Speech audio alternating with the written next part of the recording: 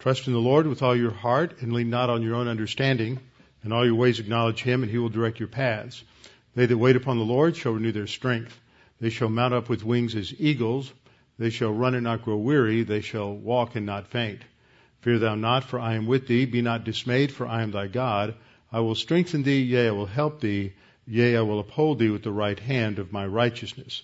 Be anxious for nothing, but in everything by prayer and supplication with thanksgiving, let your requests be made known unto God, and the peace of God, which surpasses all comprehension, shall defend your hearts and minds in Christ Jesus.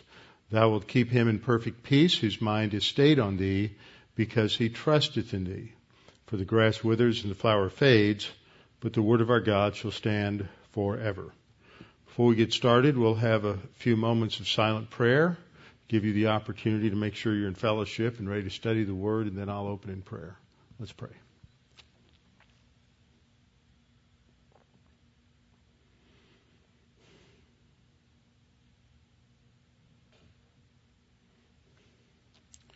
Father, again, we're thankful that we can be here tonight, that we can come together to fellowship, to be with other believers, to be focused upon your word. And that is the real sense of fellowship, to have that partnership around the word, partnership based on the cross, partnership related to who Jesus Christ is, what he did for us, and the fact that we are all members of the body of Christ. And Father, as we study this evening, we pray that we might be challenged in our understanding of what has been accomplished for us at the cross and all that we have in Christ and what that means for how we are to live now that we are believers in Jesus Christ. Father, we pray that you would help us to understand these things. In Christ's name, amen. All right. Well, in keeping with the fact that I'm continuing to give these little vignettes on the trip to Israel, I want to talk about our visit to the Knesset. Now, none of these pictures that I'm using tonight are pictures that I took simply because we were told that we weren't supposed to take any pictures or recording devices or cell phones or iPads or iPods or this or that or the other thing to the Knesset. So we didn't get to go. One person took their camera to take some pictures, and I haven't gotten access to those yet. So these are just some that I took. The Knesset is the Parliament of Israel. We spent the morning at the Ministry of Foreign Affairs, and then we had lunch with the Minister of Energy and Water Resources, whose name was Uzi Navaot, and he was about, I would guess, early 70s, looked like he was in good shape, talked just like Sean Connery, and gave us a great overview of what was going on politically in Israel, especially in relation to foreign affairs. The major issues that they're facing have to do with, number one, what is going on with the so-called Arab Spring, and number two, and the largest problem, is Iran. I'll say some more things about the Arab Spring and what was covered on that next week. But basically, the Arab Spring is not an Arab Spring at all. It's an Arab winter. And what we're seeing is a move in these various countries, from Tunisia to Egypt to Syria. This, as I talked about on Tuesday night, this movement by a lot of radicals. And you have the Islamic Brotherhood. I think there was an announcement today from some leading figure in the Muslim Brotherhood in Egypt that Christians need to either convert or get out or pay their tax. Islam isn't any different. People in the West just don't want to cannot quite factor in the evil that Islam is and its desire to control the world. And this, unfortunately, shapes their political decisions. And they want to give everybody equality, but the weakness in any sort of democratic movement is when you have those who come in who don't buy into the assumptions of the general majority and the culture that's there, and they want to take it over. And if they want to do that in a democratic culture, they can do that and then destroy the culture. So that is the weakness, because there's no perfect government, because human beings aren't perfect. those who hold to a utopic view of government and politics, who push towards some form of socialism or Marxism, have stolen the idea of a future utopia from the Christian and the Judeo-Christian idea of a future perfect kingdom ruled by the Messiah. And then they stole the idea and they perverted it because they want to achieve a utopia without the biblical Messiah. And at the very core of their thinking of modern utopians is the idea that man is inherently good rather than inherently evil. And I think this concept of the nature of man is so fundamental. If you want a good explanation of this, just read the first couple of chapters in Thomas Sowell's book, Conflict of Visions, where he shows that this is really the dividing line between liberals on the left and conservatives on the right. There are a lot of issues in life, but it's always interesting. He states in his preface that whatever the issue, whether you're talking about abortion issues, whether you're talking about death penalty issues, whether you're talking about foreign policy issues, whether you're talking about tax issues or business issues, that whatever the question or topic may be, and you say everybody for this, get on this side, and everybody against it, get on this side, the same people tend to line up on the same side every time. What is it that lies at the underlying foundation, the underlying presupposition or view of life that causes certain groups to always align together no matter what the different issues may be or how disparate those issues are?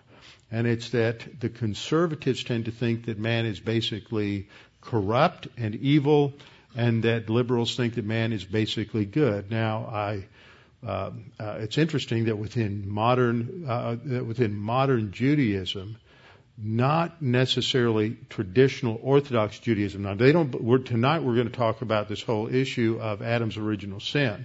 They don't have a doctrine in Judaism, even in rabbinical Judaism, there wasn't a doctrine of original sin.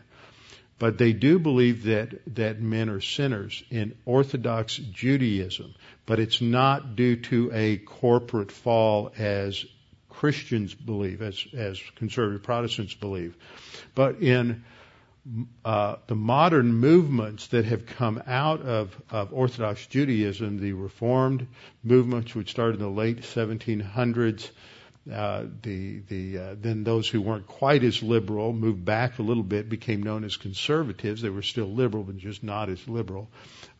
Conservative Judaism, and then now you have a new movement that's come up in the last, 30 or 40 years called Reconstructionist Judaism, which is just hyper-liberal Judaism.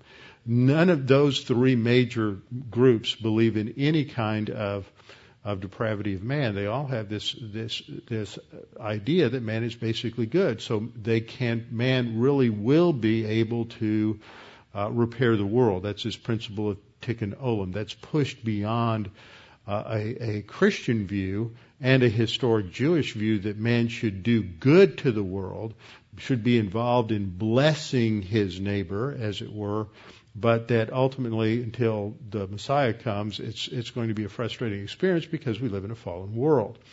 So you have this split between the liberals who believe that man's basically good on the one hand, and the conservatives who think man is basically evil on the other hand. Now, we always have to come back because there's such misrepresentation of these doctrines and misunderstanding of it today that we have to make sure that we really understand what we're talking about. That the doctrine of total depravity doesn't mean every human being is morally depraved. Not every person is a John Wayne Gacy. Not every person is as evil as he can be. Total depravity, the word total describes every aspect of the human makeup, the immaterial as well as the physical, material makeup of man. Every aspect of the human being has been corrupted by sin. That's what total means. It doesn't mean he's as bad as he can be. It just simply means that every area of his person has been corrupted, so the potential for extreme evil is there for any single individual. Now, one of the things that was interesting on this last trip was our visit to Yad Vashem. And I didn't bring my the book I bought today, but one of the major events in the Holocaust was a conference that was held in a suburb of Berlin, and I believe it was in 1941, the Wannsee Conference that was came up with the Wannsee Protocols, which was basically an outline of the final solution. And you had 25 or 30 upper-level German officials who put this plan together, and almost all of the men there had PhDs or were of an equivalent rank. There were medical doctors. They had degrees in economics and in politics and in civil service. They were well educated. They were judges, lawyers. Some people think, well, of course they were lawyers. I mean, lawyers are the pond scum of humanity. But no, that's the point I'm making is that they were well educated. They were aristocrats. They came out of a culture and a background training that what they did there would be the last thing that anyone would expect of someone well educated, cultured, and trained the way they were. And yet what they did was, and the plan they came up with was the most heinous plan that's ever been concocted in the history of humanity, and they carried it out to a large degree. And as I listened to our docent explain this, what kept hitting me, coming to my mind, is how can anyone go through Yad Vashem and see what has happened there, and the people.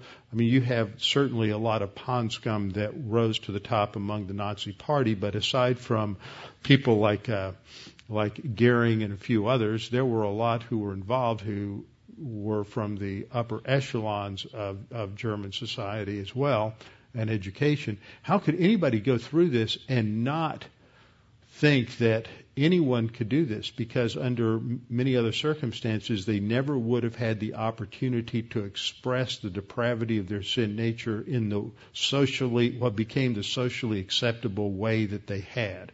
Usually in society and culture, there are norms and standards and laws that restrict our sin nature, and most people, even though they may want to express their sin nature in certain ways of perversion, they don't, because of the restraint of the police arm, of the restraint of the court system, the restraint of the law. So it never goes that way. But once the rule of law is removed, or the rule of law is completely turned upside down, then people can get away with all of the horrible wishes and all of the horrible potential of their sin nature. And that's what happened in Germany. And I just thought, how can people go through this exhibit and hear this and come out the other end and think that people are basically good, and that if you remove all restraint, then they will move towards the good instead of move towards the evil. And so that was just interesting to look at all those different facets, and you see the same kind of play going on. I think along the politics in Israel right now, between the conservatives and the liberals, the conservatives recognize the potential of evil toward Israel because they're Jewish. And you still have a huge number that are not as many in Israel, but you still have a huge number that are liberal and utopic, and they can't quite grasp the potential of the evil coming with Iran. And I've even heard this talking to some Americans, that not American Jews, but American Christians who, and the particular individual I'm talking about happens to go to Presbyterian Church, which holds to replacement theology, and they were expressing their opinion that we just should not, no matter what happens in Iran, it's not worth sending American lives or American soldiers to fight in Iran. And that is a noble sentiment. But let me tell you, if you can imagine Adolf Hitler with a nuclear weapon, it would be worse if Iran had a nuclear weapon. And no matter how horrible an attack on Iran might be, and no matter what the unintended consequences of that assault might be to prevent them from getting nuclear weapons. The alternative of a nuclear Iran holding the oil markets of the world at, blackmailing them with a nuclear weapon is beyond our comprehension of what that potential can be. And it is, and I think there are those among the conservatives in Israeli leadership that understand this.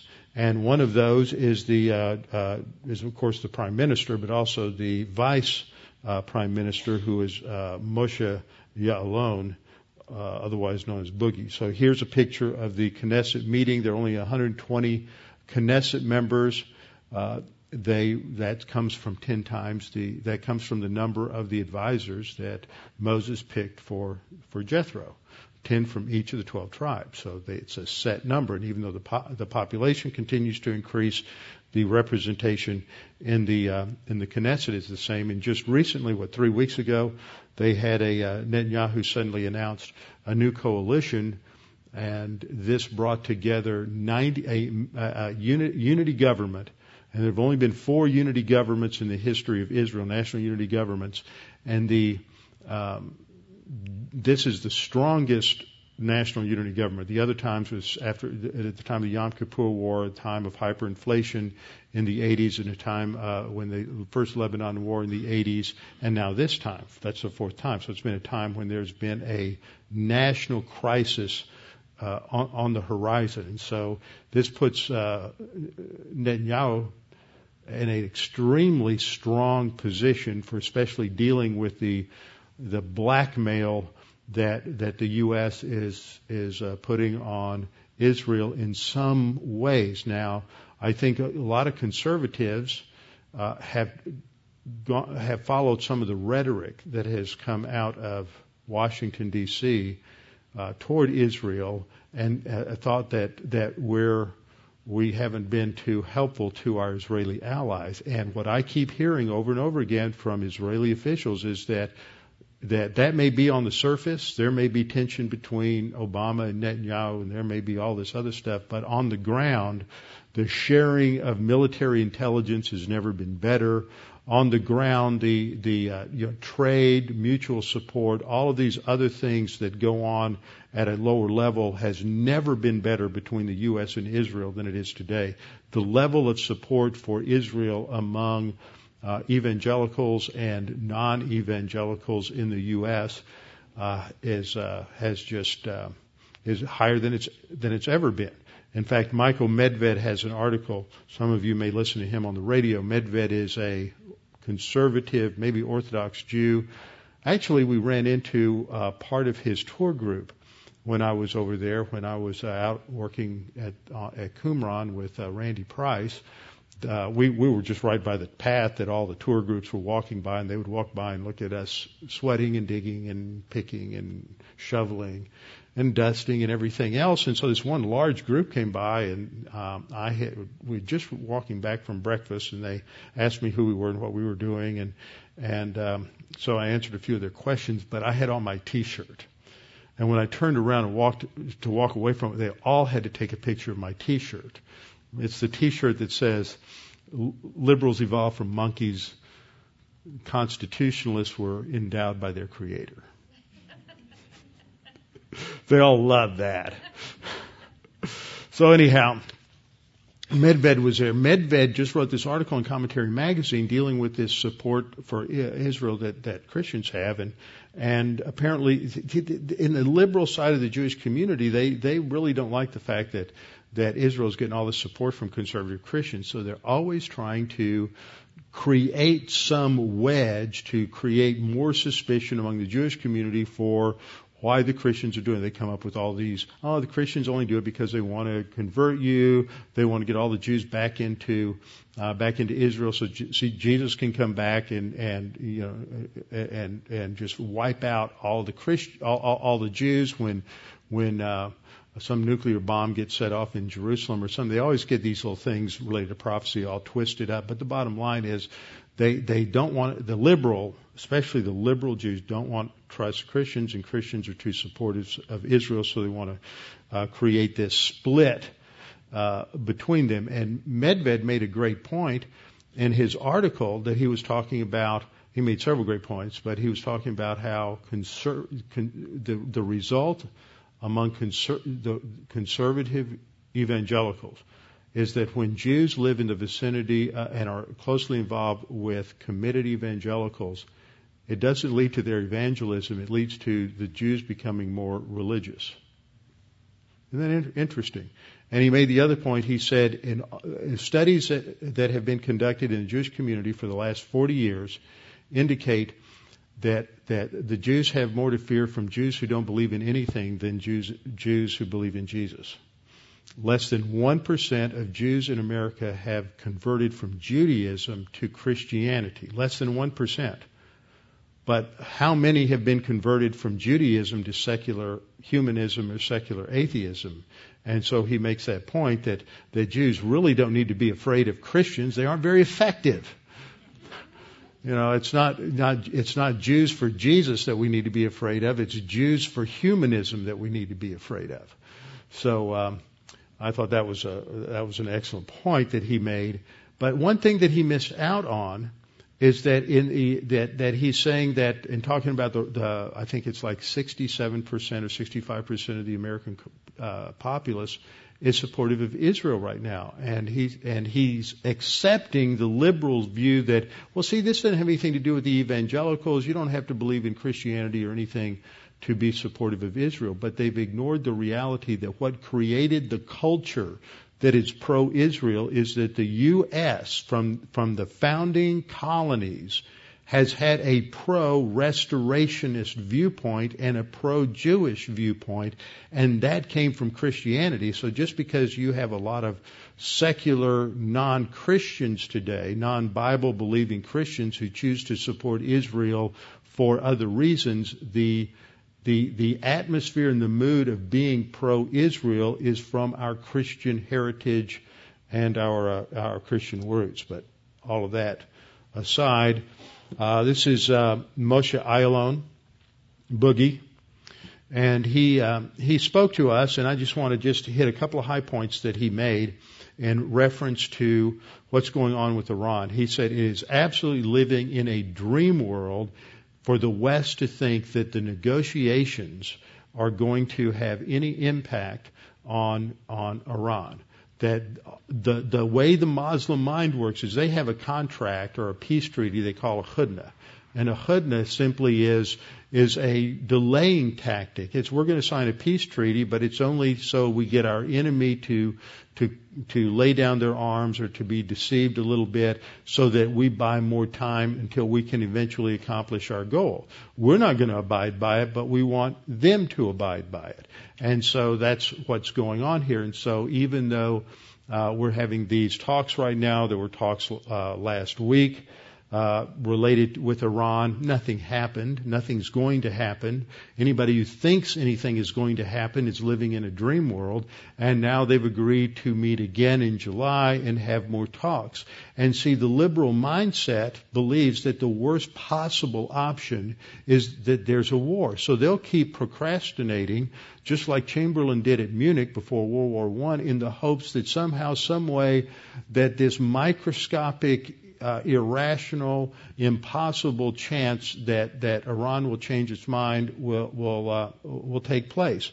All the time, the Iranians continue to enrich uranium. They have enriched 750 kilograms. That's about 1,800 pounds of uranium to 3.5%. Remember that number, 3.5%. And 36 kilograms, which is about 80 pounds of uranium, to 20%. Now, 20% is sort of the Rubicon you don't want them to cross at all. But the Israelis don't want them to get more than 3.5%. And the day before I left to go to Israel, there was a meeting between not the foreign minister, what's Ehud Barak? He's the Secretary of State or whatever. Ehud Barak in Washington with Leon Panetta and Hillary Clinton, and they're expressing Obama's position that he's not going to go along with the Israeli position. The Israeli position is we don't want Iran to have the capability to enrich anything beyond 3.5%, because the Israeli position is they don't want Iran to have the capability to ever produce nuclear weapons. And the expression that you get, now listen to the difference. The expression you get from the Obama administration is they don't want Iran to have nuclear weapons. Now there is a huge difference between those two views, because if the Iranians get to where they have they can enrich uranium to 20% or so, then it's not going to take them much more work to get it to weapons grade. I don't know what the percentage is for weapons grade, but it's not much more than that. It's not going to take them a long time to develop weapons grade uranium and produce a bomb. And the latest intelligence is that they have enough to produce 5 bombs. So this is extremely serious and extremely dangerous. And as a result of the decision of the Obama administration, which was irreversible, that they're not going to back the Israeli position, it's okay with them if Iran gets to 20% enrichment, then Iran said, okay, then we're not going to, Israel said, well, we won't go along with any previous agreements or feel bound to any previous agreements where we wouldn't attack before the presidential elections in November. There's just so much cloak and dagger and Machiavellian in and out. And we don't get it all. We don't get it from reading what we read over here, and you don't get it all reading over there. There's just a lot of different things that are going on. But the Iranian position, according to Ya'alon, is that nothing is going to happen in 2012. Since it's an election year in the U.S., and there was this, until Netanyahu put this new coalition together, there was a thought there would be an election in Israel in September. This isn't going to happen, so it looks like it's just going to keep going. So it's playing right into the Iranians' hands, and they're just going to continue to do what they're doing while everybody in the West tries to feel good about the fact that we're still talking. But while we're still talking, they're moving ahead as fast as they possibly can. And so we just need to be aware of those things. So that's my little report on that this evening, and we need to get into the Word. Romans chapter 5, 12 to 19. Now, it's been a few weeks, so I'll give you just a little brief review until we get into some of the new material. Romans chapter 5, verses 12 through 14. I pointed out that at the starting in verse 12, what Paul is doing here is developing a comparison and contrast between Adam and Christ. Adam as the first Adam, Jesus as the second Adam. Now, what makes Jesus a second Adam? What makes him the second Adam? Adam and Jesus are both enter into this world without a sin nature. They both enter into the world in a state of absolute perfection. But one thing that Paul is saying here is that's not true about any other human being. So Jesus can mirror Adam's decision in his true humanity because he doesn't have a sin nature.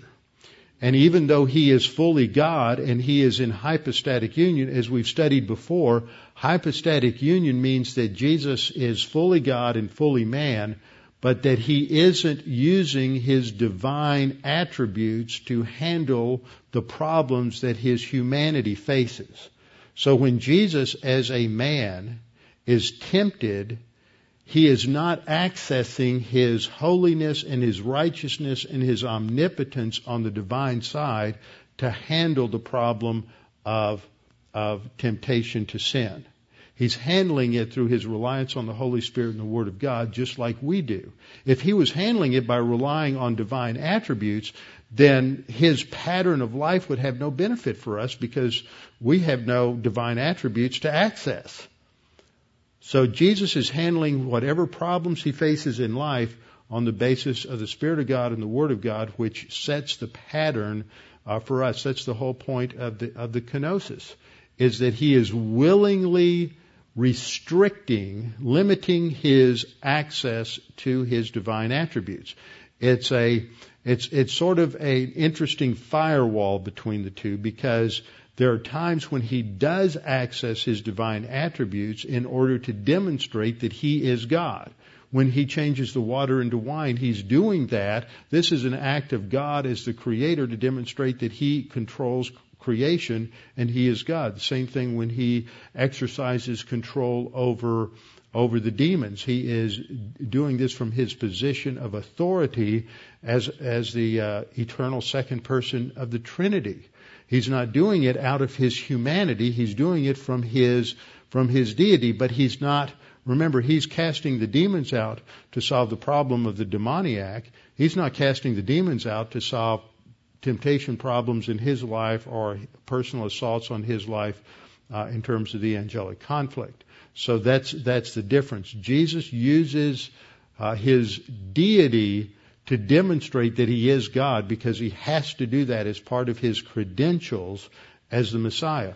But he's not using the deity. He shuts off that firewall when the issue has to do with his own personal relationship to God or dealing with temptation.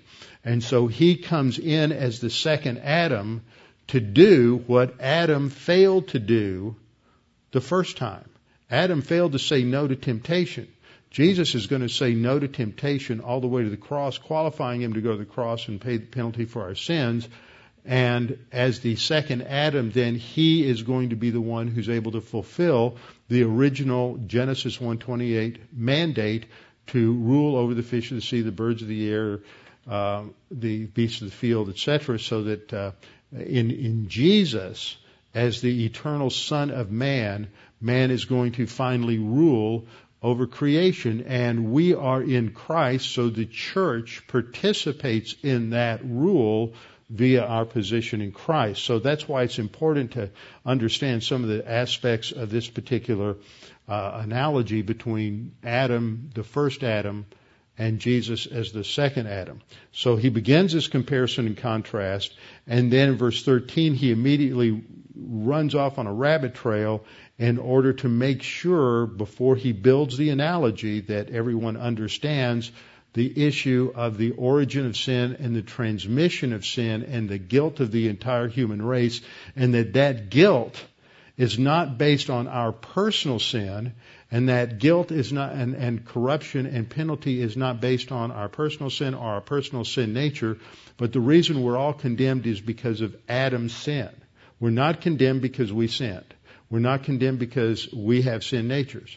We are condemned because Adam sinned, and in Adam's sin, there is a corporate, biological, genetic unity in among all human beings, such that Adam, as both the physical head, and that gets into what we talked about last time in terms of the view called seminalism, and Adam as the designated representative head, which is the view called federalism. Both are true. It's not either or.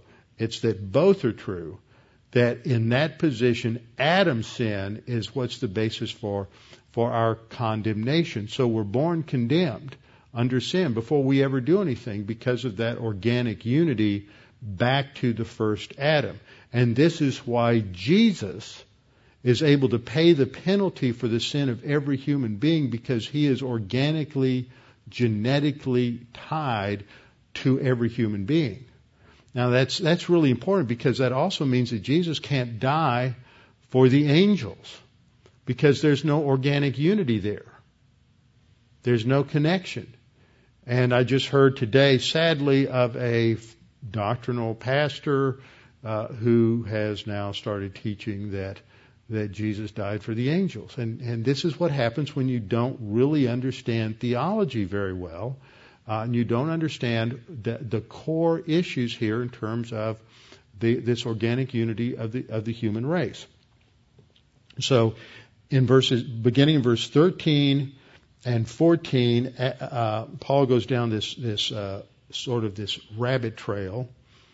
And he says, for until the law, sin was in the world, but sin is not imputed where there is no law. Nevertheless, death reigned from Adam to Moses. So we'll get back into that and explain that in just a minute. And then in verses 15 through 17, there's a contrast between Adam's sin and grace in relation to Christ. And then in verses 18 and 19, Paul connects Adam's sin and condemnation with Christ's obedience and justification. So we swing right back into justification. So he answers the question, how did death spread to all men? We've covered this. And he says, in this manner, or thusly, he says, death spread to all men because all sinned. And the implication, the point he's making, is they all sinned in Adam. Just like your representative, and it was interesting this last week because we all had an election. Anybody here find out they have a new congressional representative? I just found out when we shifted from Culberson's district to Ted Poe's district. I'm sure glad I'm not in Alan Westfall's district because he's got, what's her name? Sheila whatever. I'm just, praise God for that. Anyhow, and our election judge agreed with me. He said, isn't that good? Yeah, we just don't have to put up with that. So we've got Ted Poe.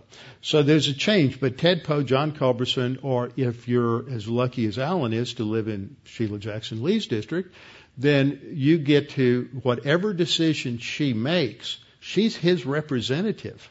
That's his decision. Don't you love that, Alan? I don't know where he went, but that's your decision because she's his representative. And if you live in her district, she's your representative, and her decision is your decision. If I was a Baptist, I'd say, do I have an amen here? Just to give everybody a little bit of a hard time. But that's the point here is Adam's decision. You may say, I wouldn't make that decision, but God in His omniscience say eventually you would.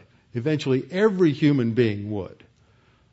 And God is perfectly just in setting up that system. So it's in that manner death spreads to all men positionally in Adam. And then we covered the two different views that have been developed in theology. One is called seminalism, which is the view that God considers every human being to physically participate in Adam's sin because we're all physically, genetically related from father to son. This view is usually related, as I pointed out, to a traditionist view, which really has more to do with a materialist view of the transmission of the soul. But there's elements of seminalism that are true. There's this organic unity in the human race because we all go back to Noah, and through Noah we all go back to Adam.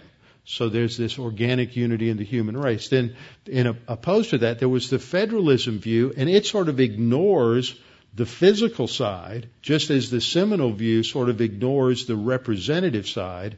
And in federalism, Adam's sin is viewed purely and solely as that representative. And what I'm saying is that both are true. He is both a representative, or the federal representative of the human race, but there's also the organic unity. They're both true. They're both present.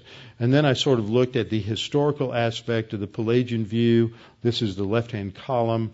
The Arminian view, the federal view, and then what became known as the Augustinian view. That's just your Theology 101 lesson. So the four questions that we cover in this section that have to be answered are: what is sin? What's the penalty for sin? What's the sin nature's relationship to the corporeal human body? And how is this passed on? Now this is really important, and you may not realize this. Some of you do because you're a little more aware of what's going on. But most Christians, and many Christians, think that the sin penalty that's laid down in Genesis 3 is physical death. That's the primary penalty.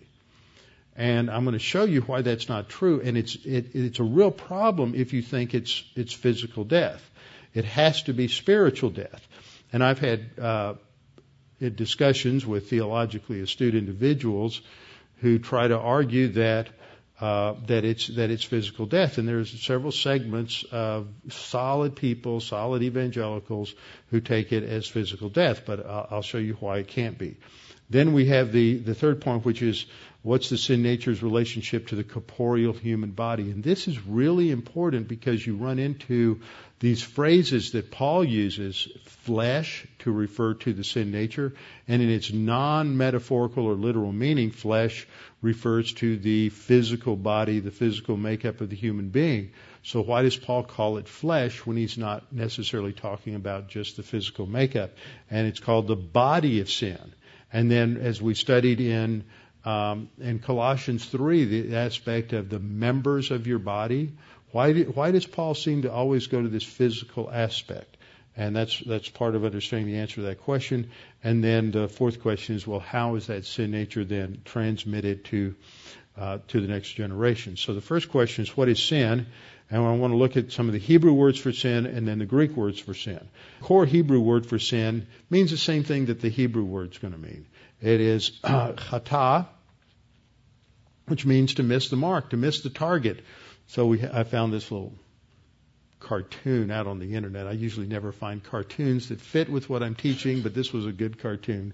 And see, he doesn't even hit the target at all. That's what sin is. We miss the mark.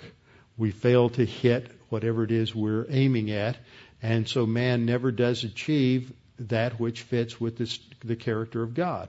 Romans 3:23, for all have sinned and fall short of the glory of God. And as we've studied, that phrase, glory of God, is a term that refers to the totality of God's essence. We just don't measure up to God's standard. Isaiah 64:5, that all our works of righteousness are as filthy rags. So we miss the mark. That's the first word. Each of these words adds a different dimension to what sin is. This one focuses, it's the most broad word. It means to just disobey God, to miss the standard, to fall short of it. It's used in a literal sense in passages like Judges 20 verse 16, talking about the Benjamites. They were primarily left-handed. They were southpaws. Among all this people were 700 select men who were left-handed. These were their best archers, or slingers rather. Everyone could sling a stone at a hair's breadth and not miss. Now, when I was in Israel this last week, and at the antiquities wing of the Israel Museum, they had on display there some of the stones that were found, I think, at Lachish, which is south of Jerusalem, where there was a huge siege by Sennacherib, and the stones that the slingers sling were about the size of a golf ball or a ping pong ball. Okay, so we're not talking about a BB, we're not talking about pellet size, we're talking about a pretty serious stone, and they could hurl those with fatal accuracy at 200 yards, documented. Now that's pretty good. And here, these archers from the tribe of Benjamin they're not going to miss the target by a hair's breadth. They're that accurate at a long distance, and they don't miss chata. They don't miss the mark. So there's a literal use of that term. It's also used in Proverbs 19:2. Also, it's not good for a soul to be without knowledge, and he misses the mark who hastens with his feet. He's not going to have success. That's the context. It's not talking about sin really per se.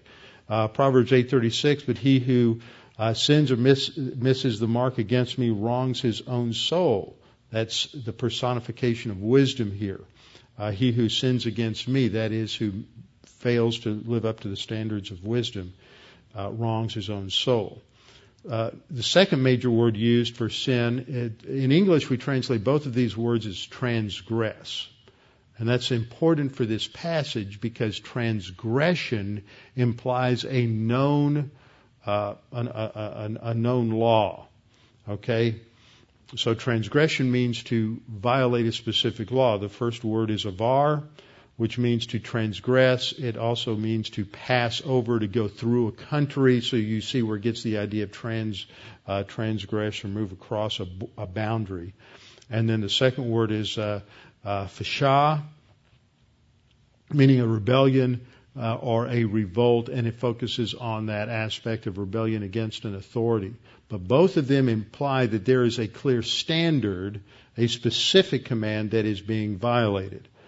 Then you have the word ra, which is translated evil, and aven, which is also translated evil, but also is translated as wickedness and emptiness. So these describe sort of a complex of issues related to what sin is. It's ultimately missing the mark, but it's a transgression of law, and it brings about evil and wickedness. On the Greek side, you have the word hamartia, which is used 3 times in Romans 5:12, and indicates missing the mark, which is missing the standard of God's character. And notice, sin is not defined as something you do to other human beings. I can't sin against you, and you can't sin against me. We can only sin against God. That's what what David said when he confessed his sin with Bathsheba. Here he had committed adultery with Bathsheba. He had seduced her. He had then conspired to have Uriah, her husband, killed, put into the hottest part of the battle, so he would be killed. So he's guilty of manslaughter, or at the very least, second-degree murder, perhaps beyond that. And so he has harmed many other human beings, and not to mention the consequences that come in terms of divine discipline. But his sin, he says, is only against God, because the standard is God's standard. The standard is not some human being's standard, it's God's standard. He violated God's standard in violating all of those commands. A second Greek word is parabasis, which means to transgress, to go around. In geometry, you have a parabolic diagram or whatever. It's been a long time since I've had geometry, but it has to do with that which moves around or goes around. Parabasis is an offense. It means to transgress or break a specific law, and we're going to run into that here in this passage in Romans 5:14. And then you have partoma, which is another word often translated transgression, and it means to violate a moral standard. It's used 19 times in the New Testament and 5 times in Romans 5. So that tells us that there's a real emphasis in this aspect of sin in this particular chapter. And then there's parakoe, which is translated, it's an act of disobedience related to a specific act. And then plane, which is used as the idea of wandering away, getting lost, and it's used figuratively for error. Then anomia, which is the absence of law. It's translated lawlessness in 1 John 3:4. So it's a rejection of God's law. And then there's the word adikia. Greek has a lot more words than Hebrew. Adikia means unrighteousness. And in 1 John 5:17, John says all adikia, all unrighteousness is sin. And so that is whenever you commit unrighteousness, that's a sin. Makes sin a pretty broad category.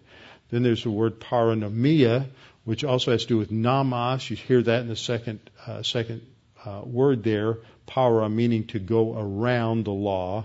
Paranomia meaning something that's contrary to law, also translated transgression.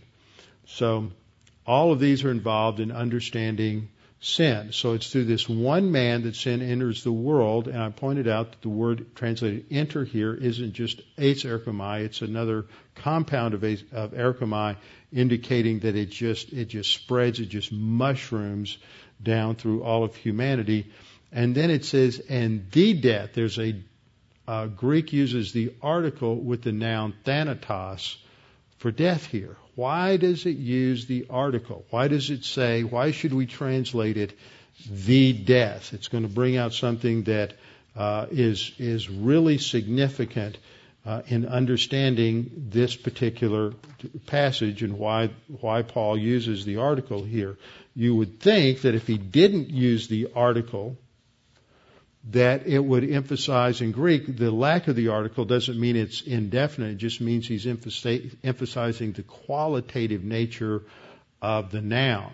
So with death, without the article, it could be emphasizing the qualitative nature of the death. But he's using this in a distinct sense.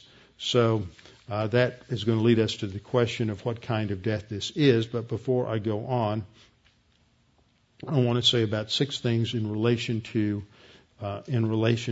sin and the words that we've just studied. First of all, these different uses for the word sin are also applied in different ways. Some of them are used for personal sins.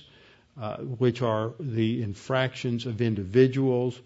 Sin itself in the singular can refer to the sin in its ultimate origin, or it can refer to sin as the sin nature. So there are different nuances, different emphases in each one of these words, and so it's important to pay attention to what words are used. Second, when it refers to the sin nature, it's referring to that capacity to evil that is developed with Adam. Now, you are probably not aware of this, and it's not something you necessarily are going to engage in, but just for general knowledge's sake, you ought to know that at the seminary level, there's a lot of debate over whether or not there's a sin nature. Now, the reason is because they want to argue about what the word nature means. And often some of these arguments are not too far off from talking about how many angels dance on the head of a pin, but that's not the stupid argument liberals want you to think it is either. All these things have significance. And it's really a debate over the semantics of the word nature. And I think that it's a reasonable debate. It's not unreasonable, because if you look the word nature up in the dictionary, it has a multitude of meanings. So if you're not clear as to which nuance of nature you're using, you could go off course. And I have always thought that Charles Ryrie had one of the best, most simple. It's the sin nature is a capacity to sin.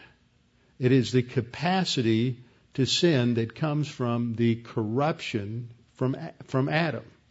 And it's not talking about the fact that there is a physical something inside of us that we could almost open up like a surgeon could and say, look, there it is. Right next to the cardia, there's the sin nature. Okay? And see, some people want to take nature as having that kind of a meaning. So this is why you have these kinds of debates. Sometimes they seem silly, but it helps hone and refine our thinking. Theology is very similar to law, which is why a lot of theologians were also lawyers. And you have to clarify words. You can't just assume that everybody understands what these words mean. And sometimes I think people might think I get a little too focused on refining some of these things, but we have people that come into our congregation that come from, and I've always had this, come from all kinds of backgrounds. When I was in Connecticut, I had a lady in the church who had grown up in a hyper Pentecostal family that took their heritage all the way back to Azusa Street in Los Angeles in like 1905. And the other side of the family were Quakers. This woman just almost floated on a cloud of mysticism. And yet, so when I would teach, especially on a spiritual life, she was really struggling to understand what I was saying, because all the vocabulary I used had been given completely different meaning in all of her background and training. So it wasn't that she was negative. She was just as confused as she could be and needed to redefine all of her vocabulary. And part of that is always asking the question, why do I need to redefine it? Why are you right and what I was taught wrong? I just need to understand this. And so we always have to go through this kind of process to help people understand what is being taught, because you never know what their background is. Sometimes I don't know what their background is, but we always have to assume, and who knows who they're trying to explain it to, and who knows who's listening over the internet. So we always have to keep these things clear. Third point, so the first point, there are different uses for the word sin. Some refer to personal sin, some refer to different aspects of that, the kind of sin. Second use has to do with the sin nature, the capacity to sin. Third point is that sin is sin because it violates God's character and His righteousness. It's never understood as violating some sort of standard that is external to God. God is not holy because His holiness conforms to an abstract standard of what is right. God's character is what is right, and that is what defines justice, is what God is. And ever since the midpoint of the early part of the 1800s, with the shift to Kantianism, people who have been influenced by liberal Protestant assumptions or liberal German assumptions of the 19th century are rationalistic, and they want to assume that when you talk about righteousness, that's this abstract category that exists, that free floats out here, and God conforms to it, and then we can talk about that. But God, in the Bible, God is righteous. His character is what defines it. It doesn't exist outside of Him. And so we have to understand that sin is always defined in terms of God's righteousness. It's not talking about some category that's external to God. Now, I'll give you an example of how you see this every day in America. In American history, you've had social sins that become super elevated above biblical sins. In the 19th century, you had sins related to child labor. You had sins related to temperance. You had sins related to slavery. They became major focus of reforming society so we could have a utopia. That's what they believed. If they could just clean this up, if they could do away with slavery, give women the vote, get rid of child labor practices, and get rid of the evil alcohol, then we would have a utopic society. And now you've got to get rid of smoking, unless you live in New York City, and you have to get rid of big gulps. Just want to make sure, so the ones who laughed saw the news today. The ones who didn't see the news today. Mayor Michael Bloomberg out there announced today that what he wants to do is outlaw any sugary drink that comes in a size of more than 16 ounces. No more big gulps. You can't get a Venti Starbucks caramel macchiato anymore. You can't get a Venti, or now even Starbucks has a larger size than that, of my favorite, which is the peppermint mocha, iced peppermint mocha coffee. I get that in the big size and take all my calories in one gulp. But almighty government now wants to tell me I can't do that. They want to protect me from myself. See, this is what happens when it's a complex of problems, but it happens because whenever in a culture that people are when people start giving up personal responsibility and not fighting to maintain personal responsibility and freedom, then somebody's always waiting in the wings to suck your freedom away from you and your responsibility away from you and take it over. And that's exactly what we see happening today, is that people don't want, they want to point their fingers at everybody else and say, fix that, fix this other thing, and they want, the nanny state. So in New York, they're getting it. And, today we have these social sins being overweight. It's going to be a big social sin. I was predicting this 15 years ago. There was going to be a fat tax, that there was going to be additional taxes on foods that had more than a certain amount of fat in them, more than a certain amount of sugar in them, because what's going to happen as we move towards the government being responsible for more and more health care is the government's going to want to control what you do. Because if you do things that contribute to less than good health, then they're going to end up paying for it. And so, like when I was in Canada a few years ago, and I went to a very nice restaurant and ordered a hamburger, I discovered that in Canada it's illegal to serve a hamburger cooked less than medium to medium well, because you might get E. coli or something. And then the government would have to pay for your health care. So we can't do that, so nobody can get a good tasting hamburger anymore. You can just get a hockey puck and pull out your saw and cut it in two, have no flavor. So it's just terrible. Now, fourth point is that sin first entered the universe through a creature. God didn't cause sin, but God had an environment where people could exercise their volition.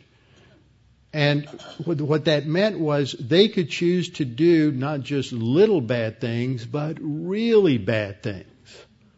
And the reason I point that out is because people who have bought into liberalism and the basic goodness of man also, even though they don't always realize the connection, they also have bought into the idea that when certain really evil things happen, that must be God's fault.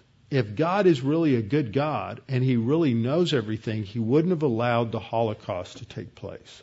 He wouldn't have allowed Hiroshima or Nagasaki to take place. He wouldn't allow a smallpox epidemic or the flu epidemic like the one in 1917, 1918, at the end of World War I. He wouldn't allow that. So He must not be a good God, or He must not be very powerful. What they don't understand is that God has created the human race with volition, and if they choose to do evil things, God's not going to move in and pull away the consequences of that. To do that means that God would be controlling volition and ending freedom. So you're either going to believe in freedom or you believe God ought to control everything, but if God's going to have freedom, you're going to have real evil. So sin first enters the universe through a creature called in the Hebrew Halel ben Shahar, translated as Lucifer in Isaiah chapter 14 verses 12 through 14, by his own unhindered volition. Fifth point is that the second determinative sin is that of Adam in Genesis 3, which brings the present world into condemnation and all of Adam's descendants into condemnation. And it impacts us in two ways. It impacts each one of us in terms of an inherited corruption and sin nature, and the imputation of Adam's guilt to that sin nature. So that affects every one of us in those two ways. We receive a sin nature, and Adam's guilt is imputed to that sin nature. Now, that means we're all born spiritually dead, so we end with the question we started with, which is, what kind of death is this going to be? And just very briefly, I'll take about 2 minutes because we've covered this many times. There's all kinds of death in the Bible. Spiritual death, physical death, the second death, which is eternal death. Operational death, that's typo there, James 2:26, which is we're alive but we're living like we're a dead unbeliever. Positional death, which is the position that we have in identification with Christ in His death, burial, and resurrection. Temporal death, which is also another way of talking about our being out of fellowship. And sexual death, when we can no longer procreate. That's mentioned in Romans 4:16 to 21. The question I asked earlier is, how do we know that core death in Genesis 2:17, when God said, when you eat of the fruit of the tree of the knowledge of good and evil, that you will die, that He meant spiritual death? It's because in Ephesians 2:1, Paul says, though you were alive, He made you alive, you were dead in trespasses and sins. So that you were dead in your trespasses and sins is the status you're in when you're physically alive prior to salvation, but you're dead in some sense. It's not physical. It's spiritual. This demonstrates that there is a clearly biblical teaching on spiritual death, and that's mirrored in Colossians chapter 2, verses 11 and 12 as well. So, back to Romans 5:12. Through one man, sin entered the world, and death, not physical death here, but spiritual death. Spiritual death is the source of those other deaths. So this is sort of a plenary use of the word death. It implies all of them. Death, in all of its manifestations, comes in through Adam's sin. And it spreads to all men because all sinned. Not their personal sin, but their position in Adam. So we'll come back next time and move forward from 5:13. I thought I'd get to 19, but I didn't, but we will next time. Father, we thank You for this opportunity to study these things. We continue to pray for our nation, pray for our president, pray for those who are in leadership positions, both within the bureaucracy and those who are elected, that they might be wise in dealing with the threats to the West, the threats to freedom, the threats from Islam, the threats from Iran. And also we pray for wisdom on the part of those who are in leadership in Israel, as they are much more involved, much more on the front lines for us as the initial line of resistance against the onslaught of the tyranny of Islam. And Father, we pray that You would give them wisdom and skill in handling their threats. And Father, above all, we pray that we might be faithful in communicating the gospel of grace in Jesus Christ to all those around us. We pray this in Christ's name. Amen.